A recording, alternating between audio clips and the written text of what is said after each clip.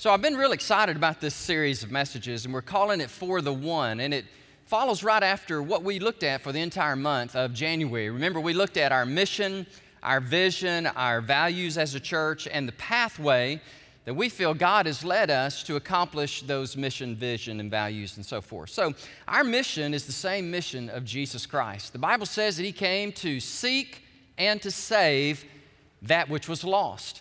And so why would we want to create or manufacture another mission if the Lord's mission was that? That's our mission.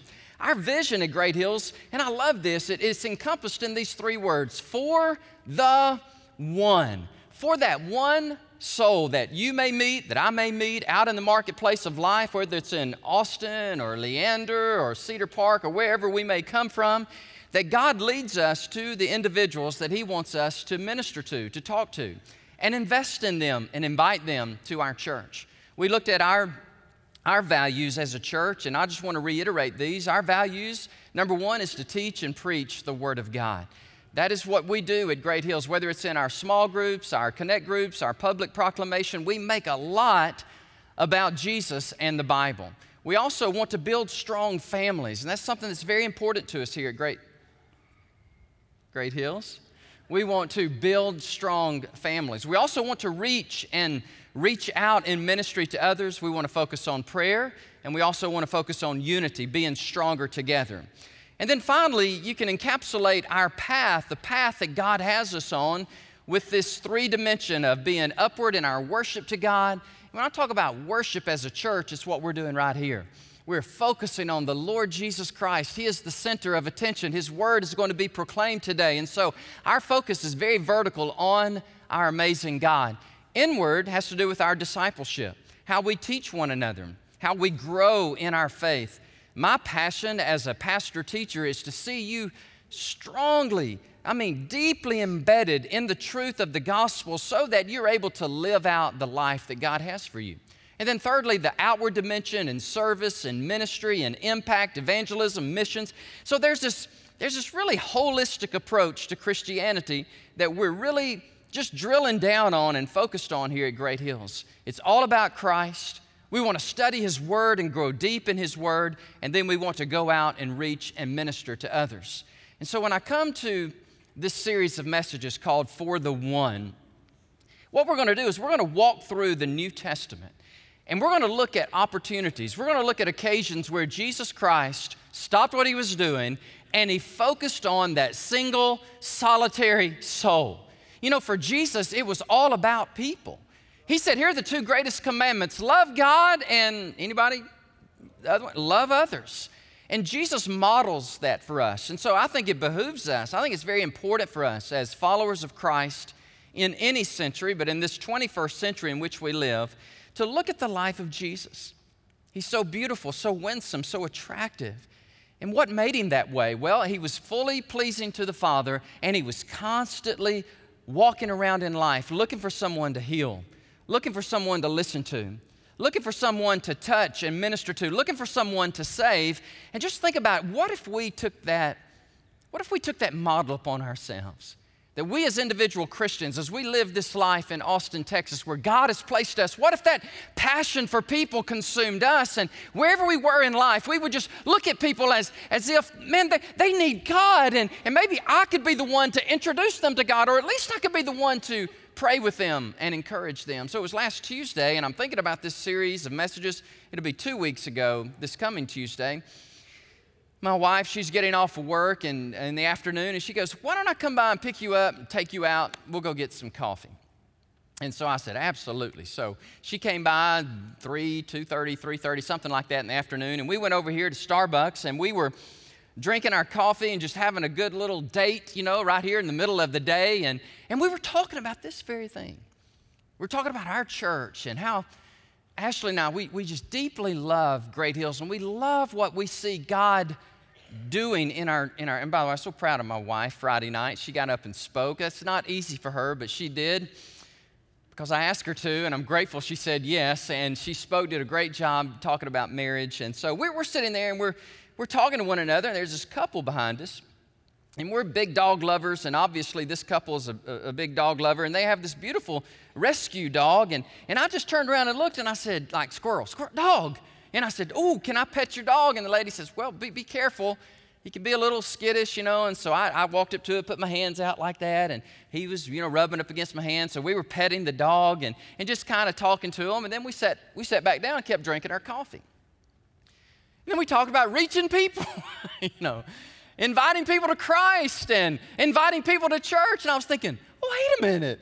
There's people right here. And so I got back up before we left, and I walked over to them, and Ashley went with me, and we said, hey, we were talking about our dogs a minute ago, but we would also like to talk to you about church.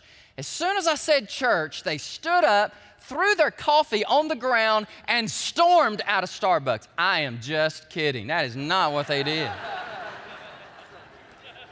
Jennifer, they did just the opposite. They said, church? Oh, my. They said, we have been talking about church. We just got married. We just moved up here from another city. Did you say church? We said, yes. And where is your church? And I was pointing, we're over here at this Starbucks, and we're right down the road. And they said, oh, that is fantastic. It just reminded me, God has people all over the city. And there are a whole lot more people in the city of Austin than there are those of us who are willing to stop and slow down and just talk to them and invite them. So I hope this series of messages that we're going to do about For the One, I hope it motivates you and it encourages you to look with the eyes of Christ and not miss an opportunity to pray with somebody or to encourage somebody. And take those little cards. I really do encourage you to take them and just invite and give to people. And I've been doing this a lot. I've been doing this for 7+ years, but it seems like just here lately, it's like each time I do it, God just has some kind of favorable response, and I love it.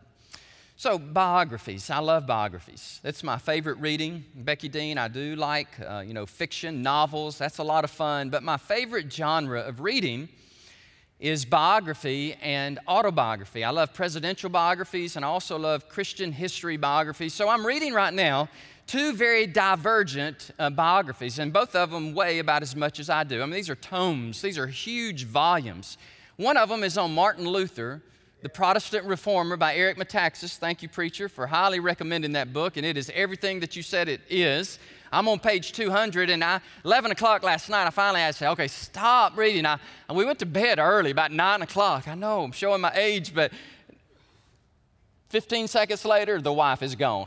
She's out. I mean, it takes her about 10 seconds. She's out, and then it takes me 2 hours to wind down. And so I'm reading Martin Luther, but the other bio I'm reading is the 3rd president of the United States, Thomas Jefferson. John Bowles has written a definitive volume on Thomas Jefferson, and I'm enjoying reading it. And here's the thing about these men. And by the way, it's the same with anybody, male or female, that you want to read their life's history, their life story. Let me just go ahead and prepare you for something. You're going to read some amazing things. And you're going to say, wow, Martin Luther, the catalyst, 1517, the Protestant Reformation, and then you'll also read some of his anti-Jew or anti-Semitic views, and you'll go, oh, well, that disappoints me. I didn't know he thought like that. Then I'm reading Thomas Jefferson going, wow, what a prodigious mind. I mean, one of the most gifted minds colonial America ever produced, and he becomes the 3rd president of the United States, and he has 6 kids with his slave. And I'm going, oh, man, Sally Hemings and Thomas Jefferson had like 5 or 6 kids out of this illicit relationship. But here's the thing about Jesus. You never have those oh moments. You never have that, man, he's doing a great work. Look at Jesus, wow, but no. You never have that interjection. You never have that conjunction, because Jesus Christ, you say, have you read his biography? Yeah. Do y'all know there are 4 of them? There are 4 biographies of Jesus. Anybody? Matthew, Mark, Luke, and John. And over the next several weeks, what we're going to do is we're going to study the life of Jesus. For the One, whenever he stops and he speaks to the woman at the well, we're going to stop.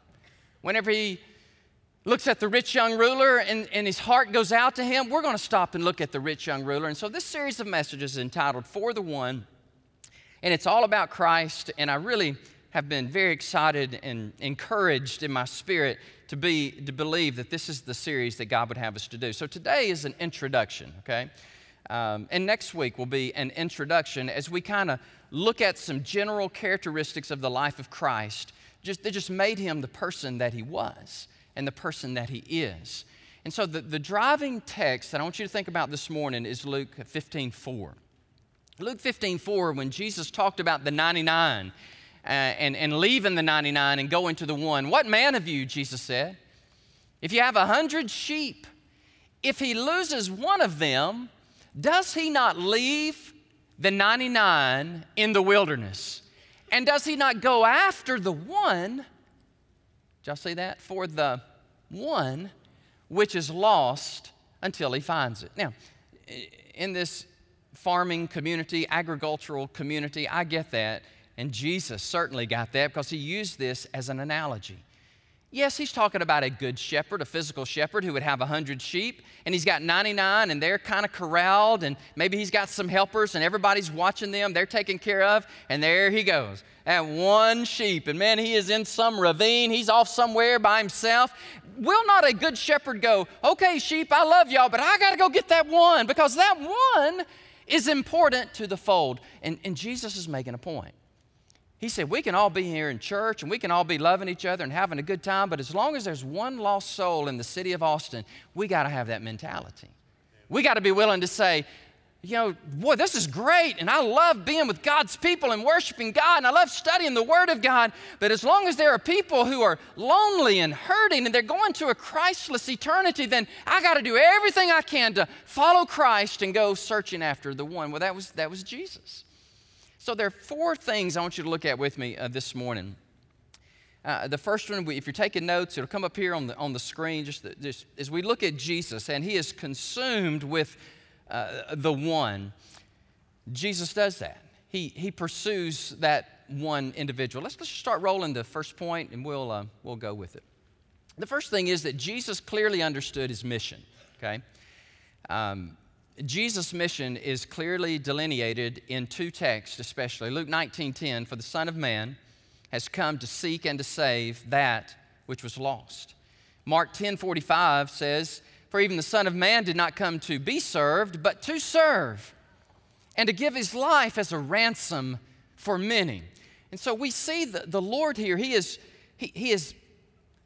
like he's consumed with people and wanting to fulfill his destiny, which was, I have been sent by the Father on a mission trip.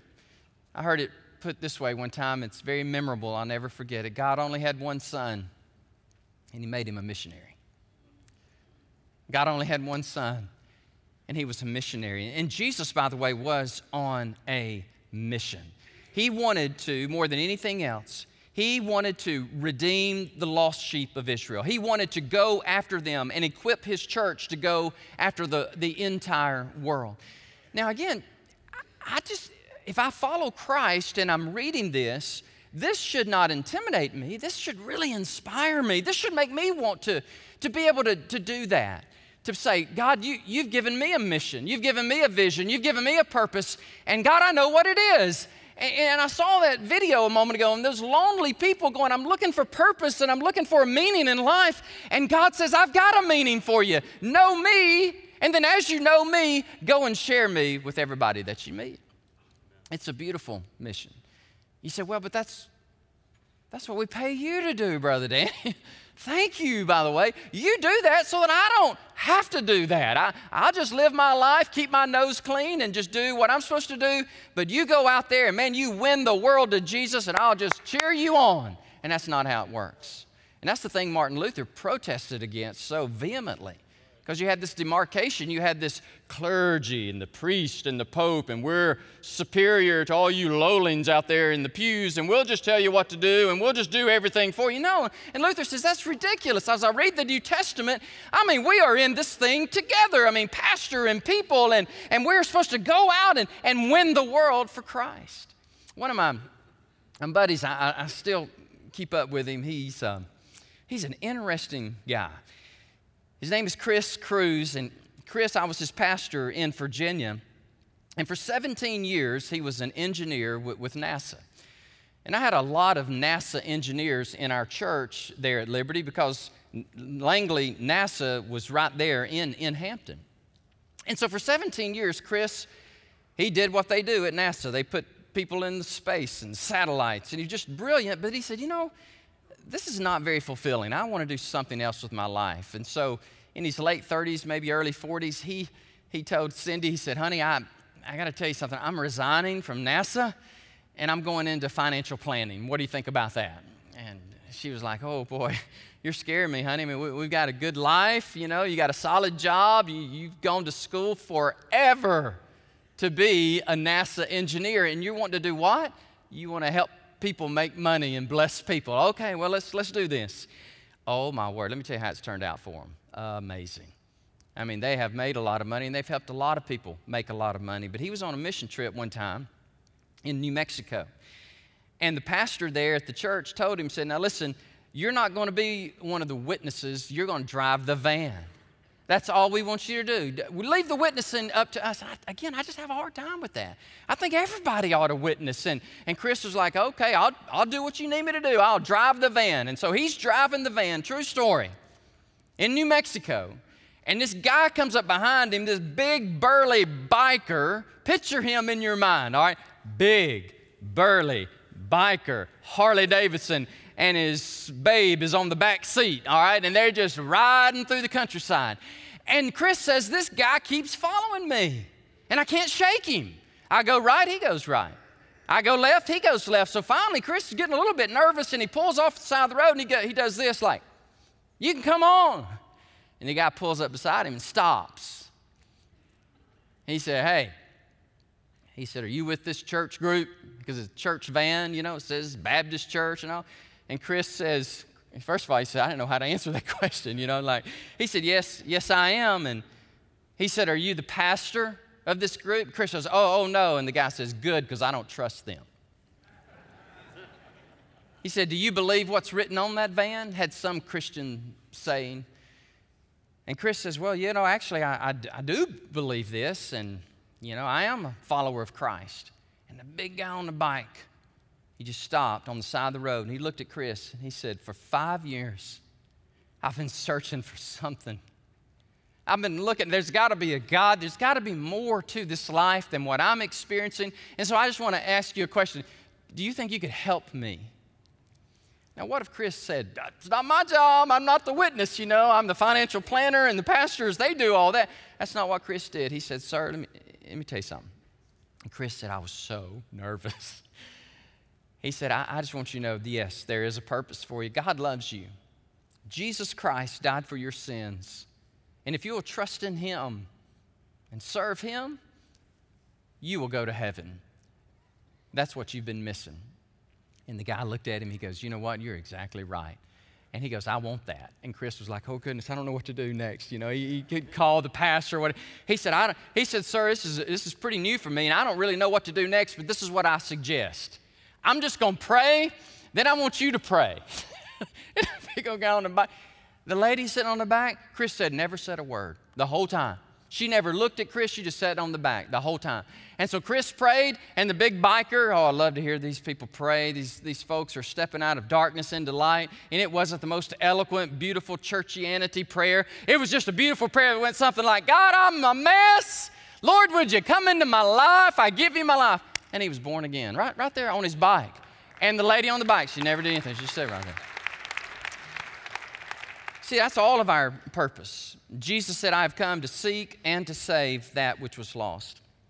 Number two, the thing that impresses me about Christ, He was always interested in accomplishing the Father's will.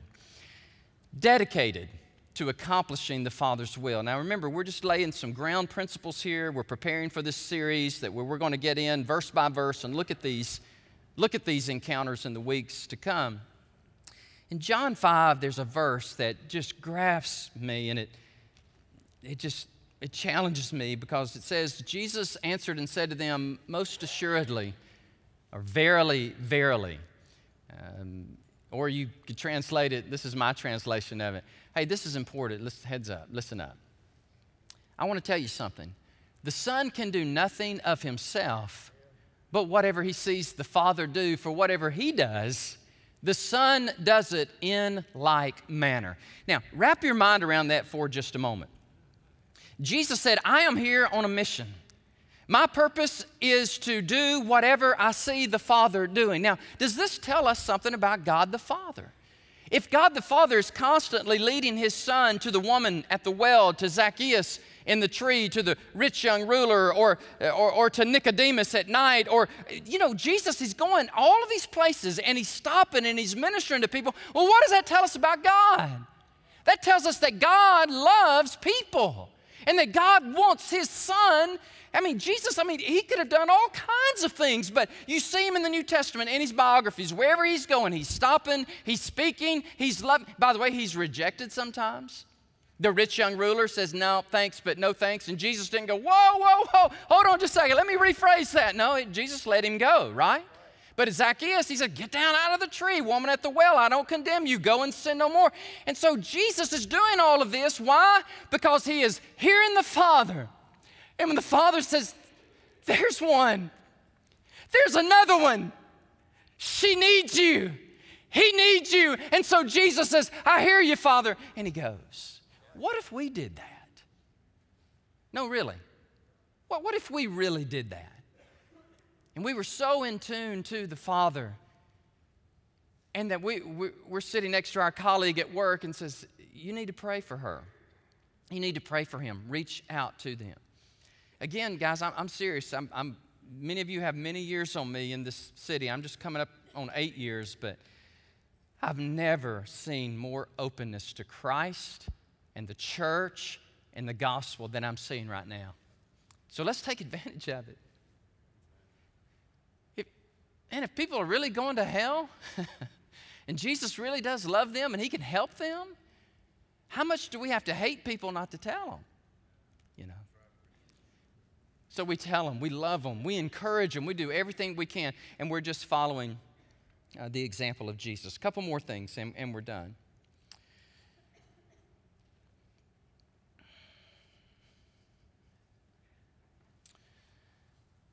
Stay with me on this one because I don't want to be confusing, and I don't want to confuse you at all, but the Holy Spirit filled Jesus and endued Him with power. Now, we're talking about the Godhead. There's Father, there's Son, and there's Holy Spirit. In Matthew chapter 3, all three of them are on display. When Jesus' baptism, you remember that story? When Jesus gets baptized, you hear this voice from heaven. The Father says, this is my Son, in whom I'm well pleased. And what came in the form of or like a dove? What does it say? The Holy Spirit. And when He had been baptized, Jesus came up from the water. Behold, the heavens were opened to Him. He saw the Spirit of God descending like a dove and alighting upon Him. That's Matthew chapter 3. Now let me read you Matthew chapter 4, verse 1. Then that same Spirit led Jesus into the wilderness to be tempted by the devil. And let me explain this, just very, very important. At His baptism, Jesus Christ, he receives this filling, this endowment of power of the Holy Spirit. It says it right there in Matthew chapter 3. And He's beginning His ministry. By the way, you and I received that at conversion. The Holy Spirit of God comes within us at the very moment we say Jesus Christ is Lord. The Spirit of God comes in us, and He does a miraculous work in us. So that same Holy Spirit, He descends upon the Son, the eternal Son, and then immediately in chapter 4 it says, and He leads Him to trouble. He leads Him to trouble. You say, what was the trouble? Well, for 40 days He's not going to eat, He's not going to drink, He's going to be tempted by the devil to totally ruin His message and His ministry. The devil's going to do everything in his power to keep Jesus from going to the cross. But Jesus Christ, watch this, led by the Spirit, endued by the Spirit, full of the Holy Spirit, He says, get thee behind me, Satan. And He starts quoting Scripture and He says, I'm here for a reason. I'm not here to be a popular Messiah. I'm not here to feed the entire world. I'm here to die for the sins of the world. And when I die and when I rise, there will be multitudes who will come to faith in me. That's my mission. And you can't stop me. You cannot stop me. And so all of these things are happening, and Jesus is moving in power, and He's resisting the devil, and that's what He wants for us. Spirit of God comes in us. He goes, I've got a job for you. I got a mission for you. And it was Bryant. Only got 2 sons. Had to be one or the other, so it was Bryant. he calls me, "Pops, I got to tell you something." It really blesses the heart of a dad when his son calls and says, "I just heard a great sermon. Let me preach it to you." He said, the two things Pastor Jared shared with us at 6:30 this morning at Prestonwood. He said, first of all, that God, He has a purpose for us. He has a passionate purpose for all of us. And the devil will do everything in his power from keeping us from that purpose. Okay? And I said, boy, Brian, that is so true. And then he said something else, Dad. He said, and when we receive that purpose, and we overcome, and we start to realize it's not about me, it's about Christ, and it's about others, the moment we step into that arena, then the devil has a whole nother arsenal against us. He has a whole nother weaponry to come against us. And I thought, Brian, that is very powerful. So how do we overcome that? How do we go after the one? How do we serve in the power of God? Well, we do that through the power of the Holy Spirit. Aren't you glad that God hasn't asked us to convict anybody or to convert anybody? God just asked us to tell everybody. He does a whole lot better job than we do. You ever tried to convict somebody of their sin and convert them? It's ugly, isn't it? It just goes really, really bad. Here's what I use with people, and I've gotten lots of traction with this. I tell them, first of all, so I just want to tell you something.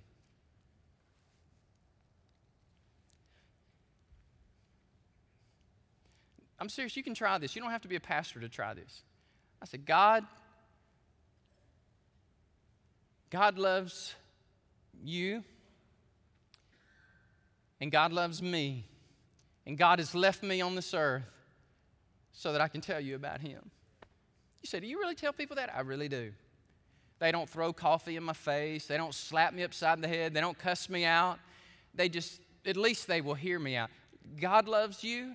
God loves me. God left me here so that I could tell you about Him. And the other thing I share with people is this.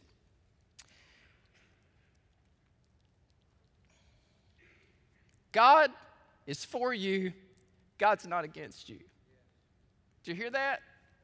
Does everybody hear that? God is for you. God is not against you. A lot of people think God hates them. Some of you think God hates you. And I'm so sorry. Because God doesn't hate you. God loves you. In our sin, if we die in our sin, we are the object of His wrath because we die sinful. But that's not God's desire. God, the Bible says He didn't want anybody to perish. He wants everybody to repent. And so God invites you to come to Himself. And that's what I tell people. I say, listen, God is for you. God is not against you. Last thing I want to share with you by way of introduction. It's kind of fun just walking around up here by myself. It's better than walking around there by myself, so I like this. Compassion. Jesus was compassionate toward people. You write that down, the last thing. In Matthew chapter 9, as I give you this overview of the life of Christ as we study His biographies, you notice we kind of go in different Gospels and look at, oh, that reminds me of something I was supposed to tell y'all. The December edition of National Geographic, thank you, Jeff Bonham, for giving me this. When he first gave it to me, it has a picture of Jesus, what people think Jesus looked like. And at the bottom of it, it says, "The search for the real Jesus." What archaeology tells us about the Bible. I just want y'all to know my first reaction was I rolled my eyes. Because I've read enough of Time and Newsweek, and I've read all these liberal theologians going, was he a moral teacher? Or was he a social reformer? Or maybe he was just a mystical figure. We don't know. Maybe he was the Son of God. No, we don't know. And I was like, oh boy, here we go. But in honor of my friend Jeff, I said, I will read it, and I'll let him know I read it, and it was terrible, but I'm going to go ahead and read it. Oh, my word. Oh, my word. This lady's going, basically, I just got to let y'all know that there's these amazing discoveries happening in archaeology, and every one of them lines up with the Bible. National Geographic. December 2017. You're skeptical, so read it. I was so impressed, I wrote her a note. And I just said, I just want to thank you for telling the truth, for writing this. And she interjects some skepticism, and she interjects some objections to Scripture, which are easily answered. But she'd show these pictures, and she'd go, well, for many, many years, people laughed about Jesus at the Pool of Siloam. He never was there. Oh, by the way, we found all the pools. He was there. I'm like, really? I mean, just story after story. I just love it when science and archaeology catch up with the Word of God. Let me just put that out there right quick. So Jesus went about all the villages and the cities. Watch him, y'all, watch him. This is what he did. He taught the people in their synagogues. The synagogue was a meeting place of the Jews, a place of worship for the Jews. Wherever he went, he proclaimed the gospel of the kingdom. So what is that? The gospel. It's the good news that we don't have to go this alone anymore. We have a helper. We have a Savior. He's come. For God so loved the world that he gave his only Son, that everybody who believes in him should not perish but have everlasting life. And Jesus is going all throughout the countryside and the cities, and he's preaching this message. And notice what else he's doing. He's healing every sickness and every disease among the people. But when he saw the multitudes, he was moved with compassion. This is a very powerful word in the Greek New Testament. Splachna means to be viscerally, bodily moved. Stay with me. You're moved so much, you got to do something. You got to do something. He was moved with compassion for them because these people were weary and they were scattered like sheep having no shepherd. And so Jesus now turns to his disciples. And if we follow Christ today, we can just say, he's turning to me. And they're watching him and they're following him, and he wants them to. And he says, guys, let me tell you something. The harvest is very plentiful, but the laborers are few. Now, pray that the Lord of the harvest will, ekbalo is the Greek word. And it's the word where you take a stone and you just toss it across the pond. It just skips across the pond. He says, pray that the Father will take your life and he will just kind of skip you across the lake of lost humanity, and you will get out of your comfort zone, and you'll do everything in your power with your gifts and your abilities and your talents, and you will go out, watch this, into the field and work for me. And that's Jesus. He's just amazing. No wonder if you read his biographies with an open mind, you can't help but worship him, right? Much more than a moral teacher, a social reformer, a mystical fable figure. He's the real deal. So his words of compassion. Remember these words? Neither do I condemn you, lady. Go and sin no more. Thank you, Jesus. What about his tears of compassion? And Mary and Martha come, and they're so sad because their brother Lazarus has died. And John 8, is it 11:35, the shortest verse in all the Bible. Everybody can memorize that one. It says, Jesus wept. Congratulations, you got a scripture memory under your belt today. Good job. Jesus wept. And this last one, his words, his tears, his deeds of compassion. And that's the Matthew 9 passage. And Lord, lay some soul upon my heart, and love that soul through me. And may I bravely do my part to win that soul for thee. Some soul for thee, some soul for thee. This is my earnest plea. Help me each day on life's highway to win some soul for thee. Remember that old hymn? I remember that old hymn. Or I remember that song not too many years ago, People Need the Lord. People need the Lord. And I thought, God, what if we got it? What if we caught it at the very inception?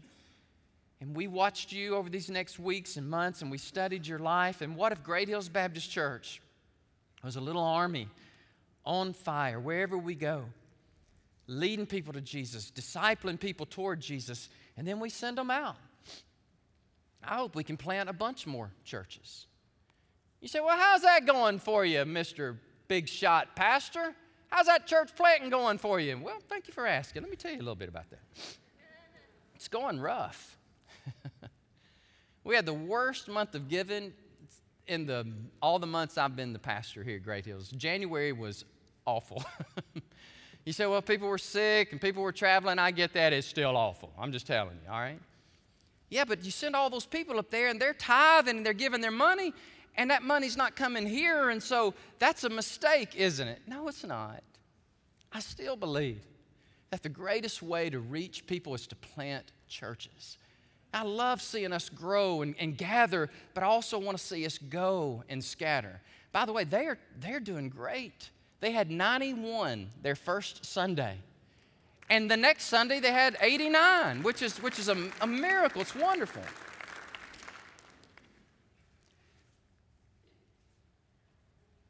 Go back with me to the guy on the bike. You with me? Stay with me right there. It's 12 o'clock and I'm done. I like the way that happens. Because at 12 o'clock, here's what some of you guys do. I'm done. It's over. It's 12 o'clock. The restaurant is calling me. I need to go. And I'm going to try to honor that because I know those restaurants are very important. So let me honor that. You're on the bike.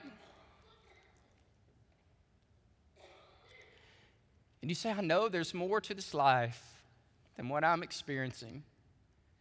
God, if you're real, show yourself to me. Is that you today? I think it is. I think it is. I think there are many bikers on the bike at Great Hills right now. And there are hundreds of people. It's really interesting. Our church is growing in different ways, but our internet church is growing a lot faster than our church right here. It's funny how that works. It's funny. So you're sitting on the bike and you're asking, do you believe that, Brother Danny? I do. Can you help me?